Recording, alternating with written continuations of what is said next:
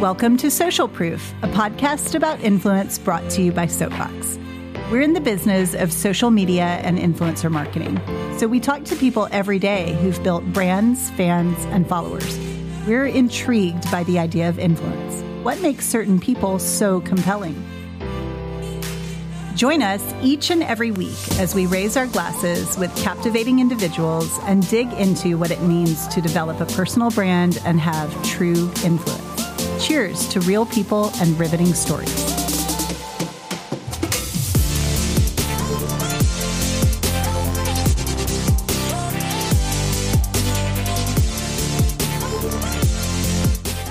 Hello, welcome to Social Proof, a podcast about influence with Soapbox. I'm Beth. Hi, everyone. I'm Nate. And we are so excited to have Michelle Perry with us today. Hey, Michelle. Hi. Thanks for having me. Absolutely. So why don't you tell everyone a little bit about who you are and where you live, because that's pretty pertinent to who you are, and how you spend your days. Yep. I'm Michelle Perry. I'm the founder of BlackSouthernBelle.com, a lifestyle platform focused on African-American women lifestyle. They're in the South. I'm based outside of Charleston, South Carolina, in the Low Country, where I'm from. I live in an old historic home, and I spend a good chunk of my day chasing two little babies, a 2-year-old and a 1-year-old. But when I'm not doing that, I work on brand campaigns with tourism associations, Fortune 500 companies, new home developments, talking to press, write for magazines and other outlets, and kind of whatever Bethany and many other people tell me to do fills up my day. I love it. Michelle, I was trying to remember how we originally connected. Was it through LinkedIn? Or did someone introduce us? I'm trying to remember. I think it might have been LinkedIn. And then Soapbox platform. I think I conversed back and forth. Mm-hmm. Sometimes I saw campaigns that were interesting or I forward them to people. And I think it's just been, I feel like LinkedIn, this past year feels like it's been 5 years. So it's really hard for me to gauge how long I've known people. It really does feel like it's been 5 years. 100%. And then I think in social media world, I feel like you get to know people faster in the oddest way, even though you don't see them in person. It's like a weird That's thing. so true. Like in social media world, I feel like I've known some people shorter times, but it feels so much longer. Yes. Because you kind of see their home and see everything about them. So exactly. Yeah. So we have been really fortunate to work with you, Michelle, in kind of an informal basis for a while now. One of the things I love about you is that you're so personable and so well connected and have such a brain for influencer marketing. So it's going to be really fun to dive in with you today. But before you did this, you had a background in the corporate world. Can you talk about that a little bit?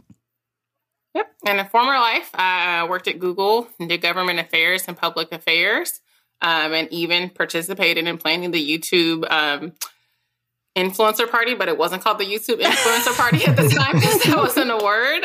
So it's kind of full circle. So I did that. I worked on intellectual property and tax and immigration law and many things that are really interesting. But I did get to work with creators and working on laws that, affect what they do in the advertising space. So I was in advertising, but not in advertising. Obviously, Google is advertising at the end of the day. And then I worked for a startup after that doing fashion marketing and ran the influencer and blogger program, and then got the bug to run Black Southern Belle. I love that. So talk a little bit about Black Southern Belle. I think one of the things that I found so appealing is not only I share that love of old homes and of Southern culture, but you have really honed in on your heritage, your connection to the Low Country, on Gullah art. I would love for you to talk about that a little bit. Yeah. So I was decorating my first home in Maryland, where I was living at the time, and planning my wedding outside of Charleston. And I was looking for lifestyle inspiration that was Black and Southern, because I'm always Black, I'm always Southern. And I was going to the Southern outlets and not seeing African-American culture, and going to the African-American outlets and not seeing the Southern culture. So I started it from there. And, my background is living in the Low Country. We have a very specific type of African-American culture called Gullah culture. It's very coastal, very vibrant, very colorful. And that's what I was raised in. I grew up with a family of hog farmers, longshoremen, outdoor, but very formal, very raised in the church, AME Church. And that's what drives me with Black Southern Belle. Do a lot of lifestyle stuff, but it's very much focused on the history and heritage. So I do entertaining stories and do stories that are very lifestyle, but also like it has to have a history, it has to have a connection beyond just the piece. So I'm actually kind of one of the rare bloggers who doesn't call out too many brands in what I showcase, because it's more so about the history and the heritage. So if I'm working with a brand and really specifically talking about what they do, it has to have a very direct connection because I'm not typically, I don't follow any trends. I like what I like. From my history and heritage, I never really had anything trendy in my home. I may have some things that may be on trend right now because that's just on trend, but I don't have any of those types of things. I love antique shopping, and that's part of how I grew up. And I grew up, traveling and going to different parts of the South with my dad because he was so tired of traveling after being in the Navy that he only wanted to do day trips. It's like, we're staying here. Get him on a cruise. We couldn't get him on anything after being in the Navy. He's like, if it can't happen in a day or two, we're probably not going. So we got to explore all types of small towns in the South. So I'm like, now with the pandemic, I'm very used to just going to the next small town, and I love showcasing the small towns. Which I think also is why I learned more about you guys, because I was doing work with Arkansas Tourism. So got to even do like a trail of the Arkansas Delta. And so that's really fun for me. And I'm definitely a small town girl, even though I've lived in the big city. No matter what I do, in DC, came all the way back home to decorate everything in my home. I love from that. a small artist that I know, and now live in a town with only 5,000 people. Oh my gosh, I didn't realize that. I mean, I knew you were kind of on the outskirts there. Okay, I have one more question. I promise I will let Nate cut in. I always do this to him. But you were talking at the beginning as we were setting up for the podcast about, don't mind my leftover Mardi Gras decor in the background. And then you were talking just now as well about, I think you're such a good example of someone who has really niched down. And, so often I think influencers and creators feel like they kind of have to be all things to all people, and they've got to incorporate fashion and lifestyle and food and recipes. And I love that you love what you love, and you know what you like, and you know your style, and you just stick with that, and you don't feel that urge to fluctuate. So how did you get there? Was it just sticking to your guns, or was it something that you realized worked? Well, partially sticking to my guns, partially I don't know how to do hair and makeup at all. So certain things I just can't do. So like me talking about it would be very bad. I would not tell anyone to take advice from me on how to do hair and makeup. So partially it's just like I would be very embarrassed to write about certain topics. So that makes it easy to say I'm not going to write about that. Right? But I think also being on the flip side of a brand, sometimes I think I know how brands think. So, I've had beauty brands that reach out to me and want to work on stuff with me. And I'm very candid of I'm not a beauty blogger. I am not an expert in makeup, but I know how to be a hostess, and I can give the framework of how a hostess would, use this gift as a care package or a product that they gave to someone as a gift. So I think just for me to be authentic and not completely embarrass myself, I think my friends would literally write on a blog, you don't do your hair and makeup. I think that's that it is. They would call you out. I've never done my hair and makeup. So I think my friends would probably write that, because I have those kinds of friends that they're like, are you serious? This can't be real. But, don't listen to anything she's saying. So if you have friends who will talk about you, that's also one way to keep yourself very honest about what's authentic to you. And I do have a lot. Southern people, I think, are very much so like that in the nicest way possible. They'll definitely let you know. Yes. What you don't know. So that's I think true. That's one way. But, I think, I started this brand wanting to showcase African-American culture in ways that often didn't get showcased. So I feel like, for me, there are a lot of African-American beauty bloggers. There are a lot of African-American hair bloggers, but home decor wasn't showcased as much, and art and other things that I generally spend my time in the most were showcased. So I think there's so many people who do that well. I'll showcase, and write about fashion bloggers and showcase their home, how they maybe have a closet designed in their home. But I definitely know where I am on certain things and know that it's just not authentic. And that may be because I, did public affairs and did work in politics. So storytelling and telling an authentic story is really important. You can kind of fake it, but after a while, it's like I said, if you say the wrong thing, because you don't know what you're talking about, eventually someone will be like, that is not calling you out. Yeah. That's great advice. I mean, across the board, not only just, specific to who you are. So love that. So Michelle, you had a big job at Google. I know you mentioned that a little bit, but I'm curious, was there like a catalyst or an event that happened that caused you to desire to break out and do your own thing? Or has that always been a part of you and part of the plan?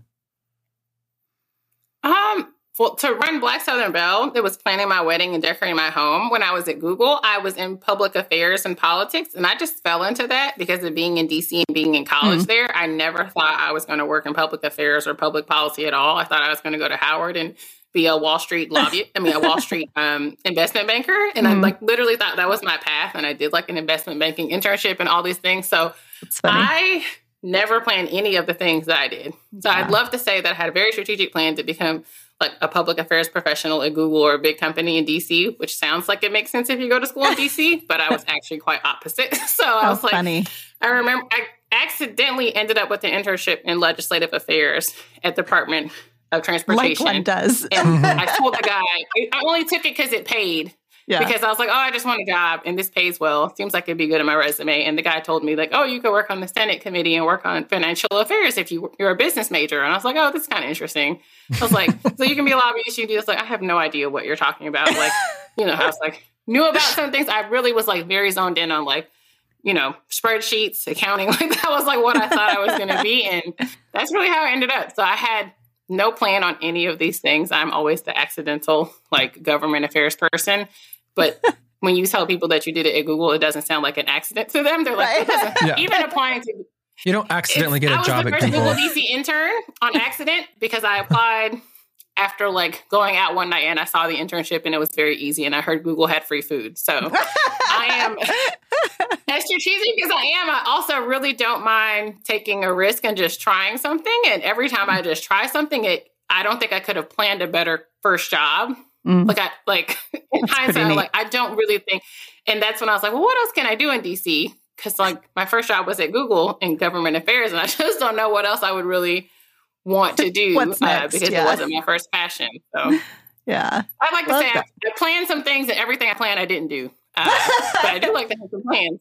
But literally everything I've ever planned I did not do.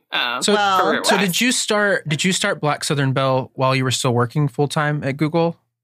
Then? I was working full-time at a fashion startup after that. So I got like an entrepreneurship bug. I emailed someone on LinkedIn who worked in fashion marketing in DC. And I was like, I just want to do something very different than like politics and, government affairs and just try something out.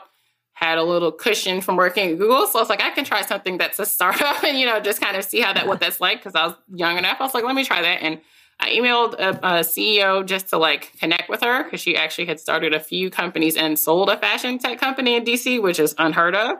And she offered me a job after having coffee with her. So that was really how that happened. I was supposed to, spend a couple of months planning out what I wanted to do after Google, but she offered me a job. I talked to my boss at the time who had like a regret of life of not going to a startup that ended up everybody else that was his friend that went to the startup getting a lot of money after the IPO. So he was like, just try it. Because you can always come back to a big company. We're not going anywhere, the big companies. But like getting on a rocket ship doesn't happen. That didn't happen there, but I ended up getting the entrepreneurship bug and deciding to do this. And I told my husband, I'm just going to do this full time. And if it doesn't work out, if only my best friends read it after the first month, I'll go back and find a regular job. So I was like, I just kind of knew I wanted to experiment. I am a risk taker, but I'm like very calculated about it. I'm like, okay, I'm young enough. I bought my home. I've done certain things. So now I'm like, let me see if I can do this now because I won't do it later. But I'm glad I did it. But again, never thought I'd be an entrepreneur. At the most, I thought maybe I was going to open a lobbying shop or a public affairs shop after and just have like clients from the friends that I knew, which is still being an entrepreneur, but certainly like has a little bit more of a built-in base of like runway of starting a business versus like hoping a brand finds you and likes your following and that people like what you've decided to make, which is a lot harder. What you do so well, I think, Michelle, is, you don't, and you talked about being a risk taker, but you don't sit around and cross your fingers and wait for someone to find you. I think you are probably...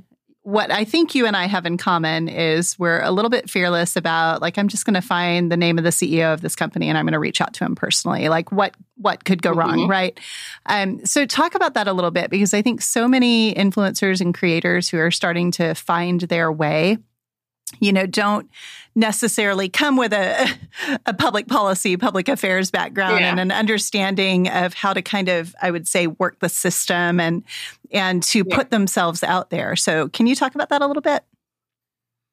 Yeah, I mean, from when I was at a brand, we were always trying to find what's going to be the new hot thing. Even in politics, it's like, what's the next like nonprofit group or the next advocacy group or the next movement that we should be like a part of? And I knew that brands always are like, very forward thinking. Even though you do need a following, I knew there was plenty of things that people just kind of built, right? So I was like, well, let's see what people might want to build with this. And I think that if influencers, you always have an expertise, even if you don't have a following, right? So like you have a day-to-day job or you have a personal interest.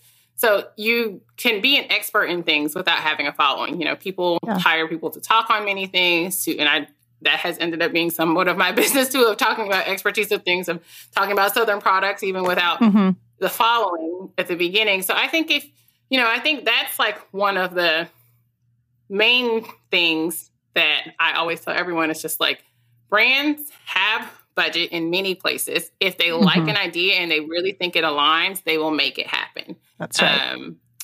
And if they don't make it happen, it's probably not going to be a brand fit anyway or a partnership fit. And you really want to work with brands that you can work with them long term. And I'm proud to say I think I have about a 90% attrition rate with brand partnerships. Wow.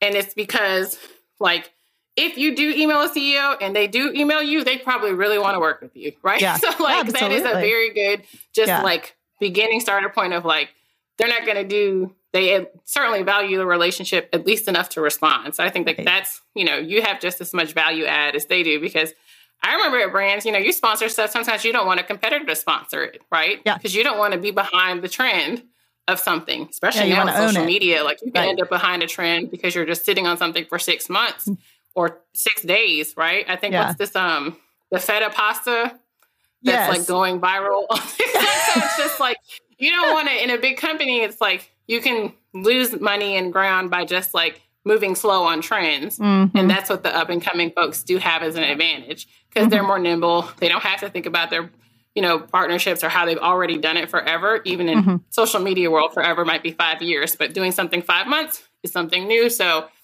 because of that, I'm like, well, brands are always looking for something new to do and trying to find those right teams. And, I also know like just because somebody's not responding doesn't mean they're not reading it. Right. Right. Like I used to get thousands of emails a week, people asking for money. And I'm like, I just forwarded it on to people. And I know that that happens. So like, even when you don't get the responses, people are forwarding things, people are sharing it, people are printing it off, putting it to the side, following you, and you just don't know. So, I mean, even if you don't get any responses, I get plenty of things where it's like, I didn't think that person actually forwarded to anybody, but they did. And that's where I got the brand deal. But if I didn't keep emailing them for 6 months in a row or 2 years in a row, it would have never kind of happened. So a lot of times things boil down to persistence and stick-to-itiveness and follow-up. And that's where you can really win. So, Michelle, one of the things that we love and admire about you here at Soapbox is that you seem like you know everybody, or you have some sort of connection to everyone. You're like just a few degrees separated from everybody in the world, I think. It's not Kevin Bacon, it's Michelle Perry. Actually. Yes. And so I'm curious for you, like as a marketer ourselves, like we have these, CRM systems and we have these, methods of keeping in contact with people and making sure we're staying in touch. Do you use anything like that? How do you stay connected to your network? And like, what's the secret for you to getting to know as many people as you do?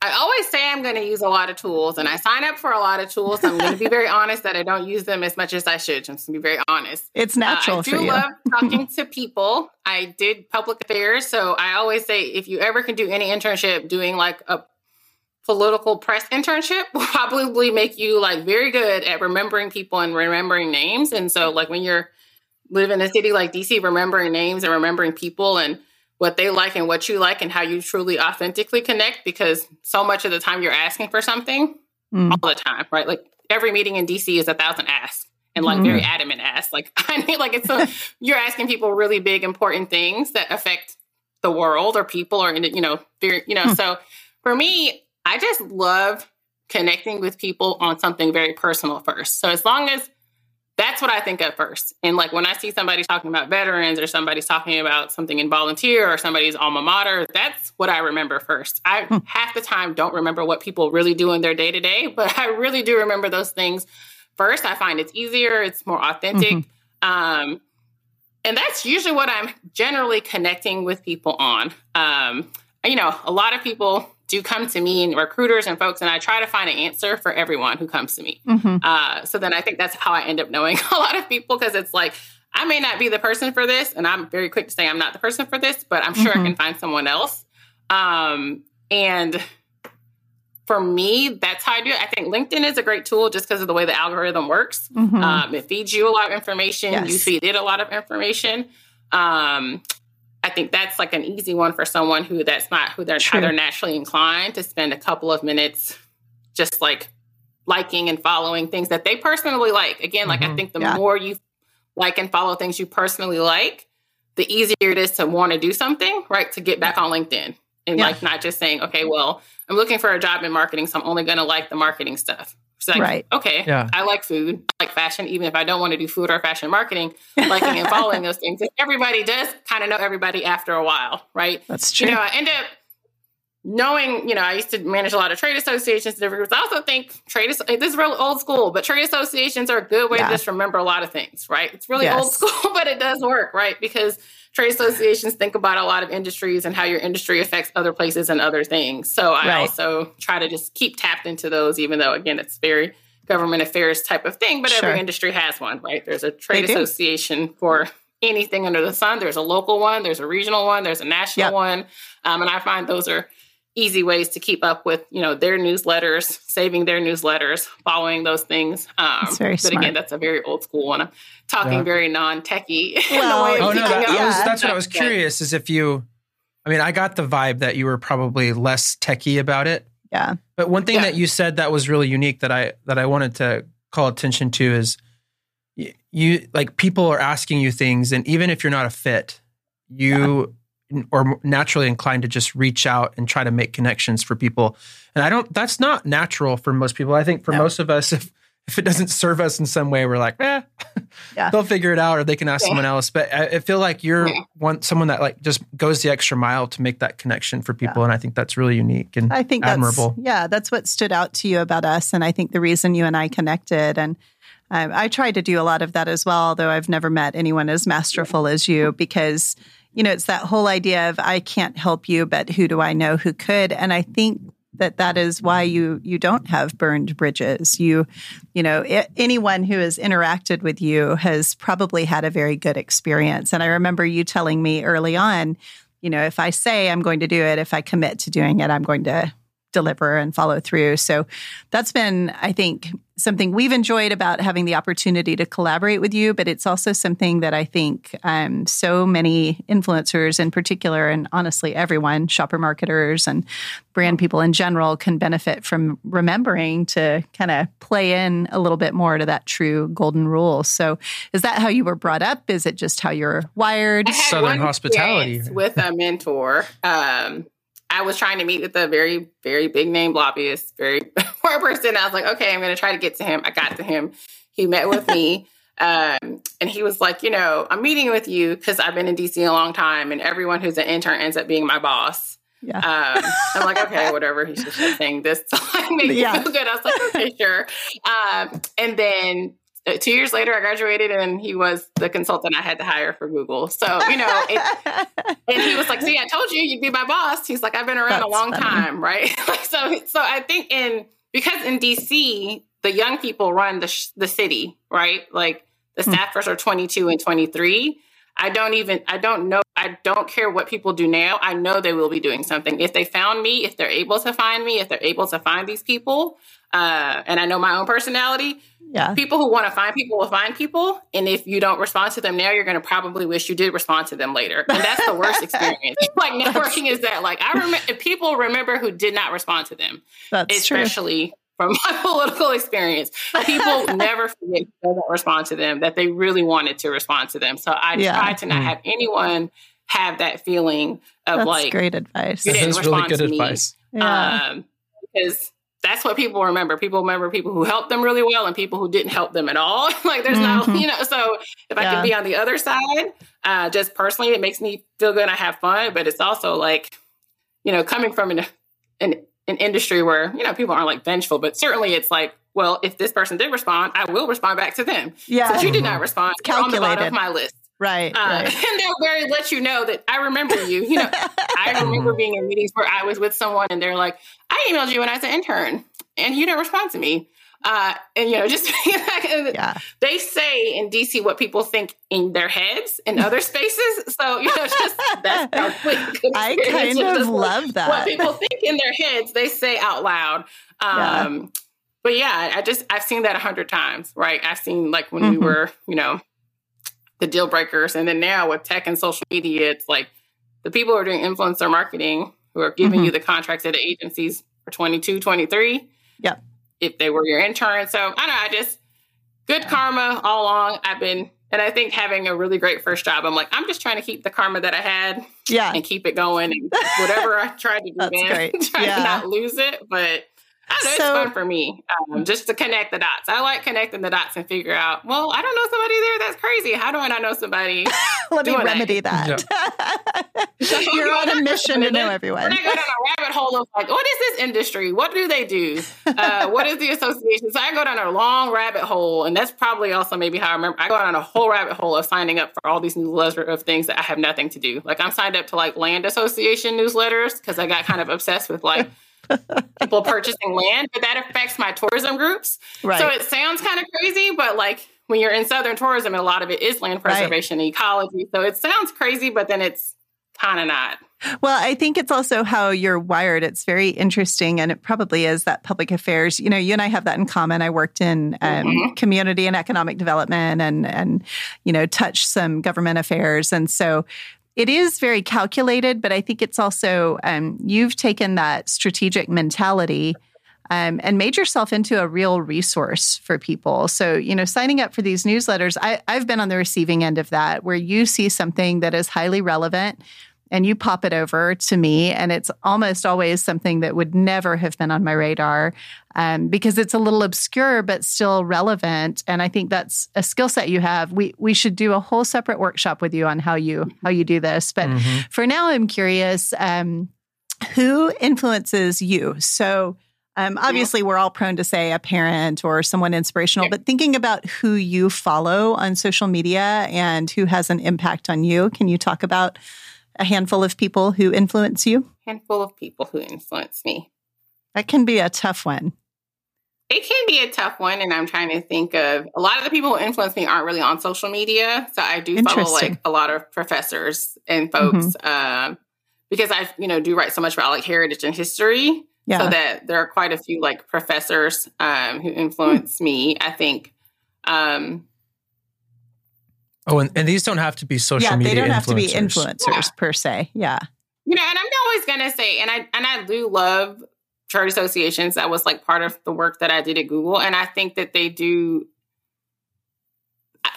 allow me to be able to change careers just by reading like their newsletters. Again, this is very old school, but a lot of times people come to me saying, how can I change a career? How can I do something completely different? How can I learn about a space without being in a space? I'm in a small town, so I can't get, before COVID especially, I couldn't get to New York or DC or LA or what's going on in like the big hip cities. We don't even have a ton of Fortune 500. We don't have any Fortune 500 companies actually headquartered here. We have tourism, farming, and still mostly small farming. We don't have like big commercial farms too much in South Carolina, like say like Texas or even Arkansas. We have much more smaller concentrated farms. So I think joining those types of groups, they certainly influence me. I think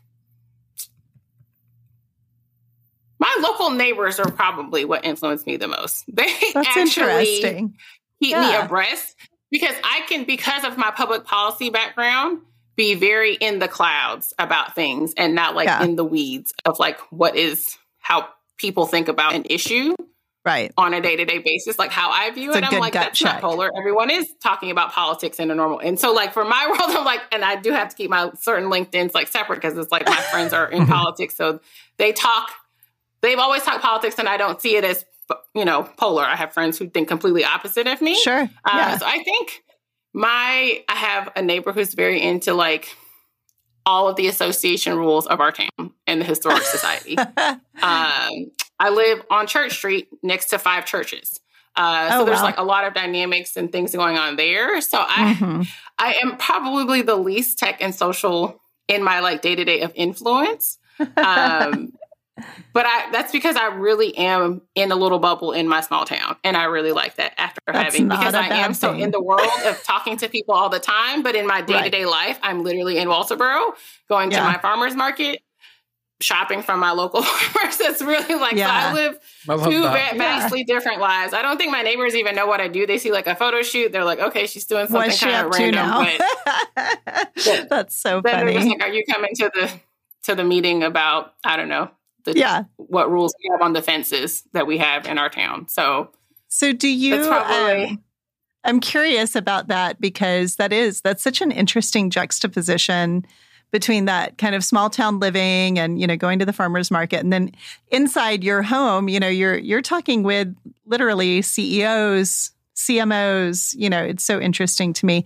So talk to us a little bit about your typical day. What is there a typical day and what does that look like for you? Well, I spent all night with my daughter waking up. So that's like the day doesn't really end. So I don't think I've slept in 3 years, like in a real way. But I started relatable.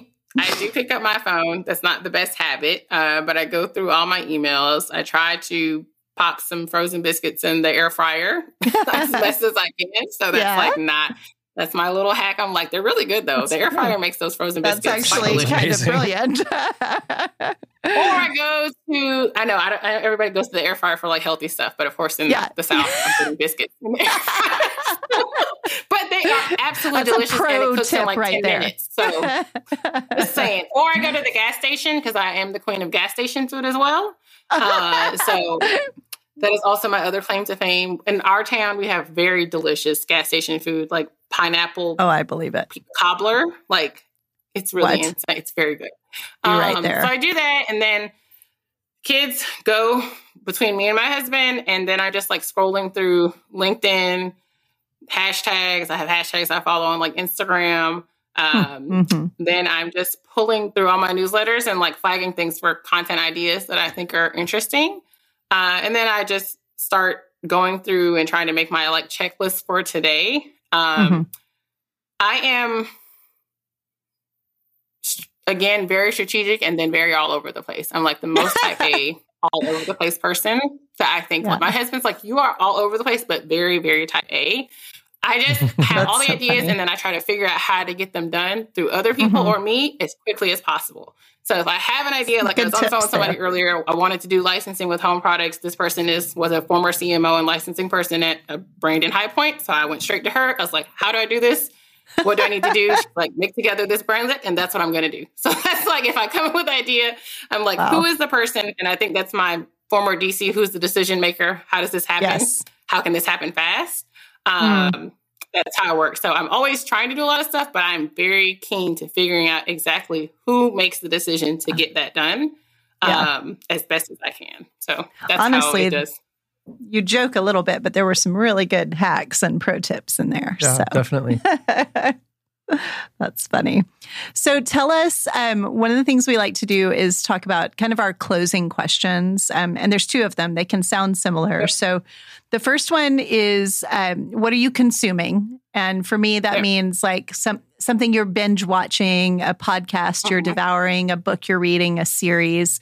And then the other question is, what's something that you're so into right now? So a lot of times for me, that's a thing. Like, this is the water bottle that I know and love, and I'm obsessed with it. It goes everywhere with me. So what are you consuming and what are you so into right now? And we make ourselves answer these as well. So the PBS app I'm consuming a lot. I love the PBS app. It's really great streaming, really kid friendly. So that's all like very good. That's interesting. I have a documentary obsession. And so now my YouTube algorithm's all over the place because my kids watch Pokemon. So it doesn't give me like the best stuff in the back end anymore. So I've gone to PBS and I like it because they do have the national stuff, but then, you have your state affiliate. So it's pretty, cool because I can watch like what's going on here in the Low Country and get some interesting tidbits. But that's one. That's how they have all those like period, TV shows that they do. They make really good TV shows on PBS. They really do. Yes. I think people like do not realize what's on PBS. And even I think you're right. They have like really good foodie shows, and even their YouTube channel, aside from the app, has really good content. So that's one that I'm consuming and binging a ton. And then what am I into? I'm always into very overpriced beverages that are not alcohol. Oh, same. Yeah, that's Nate.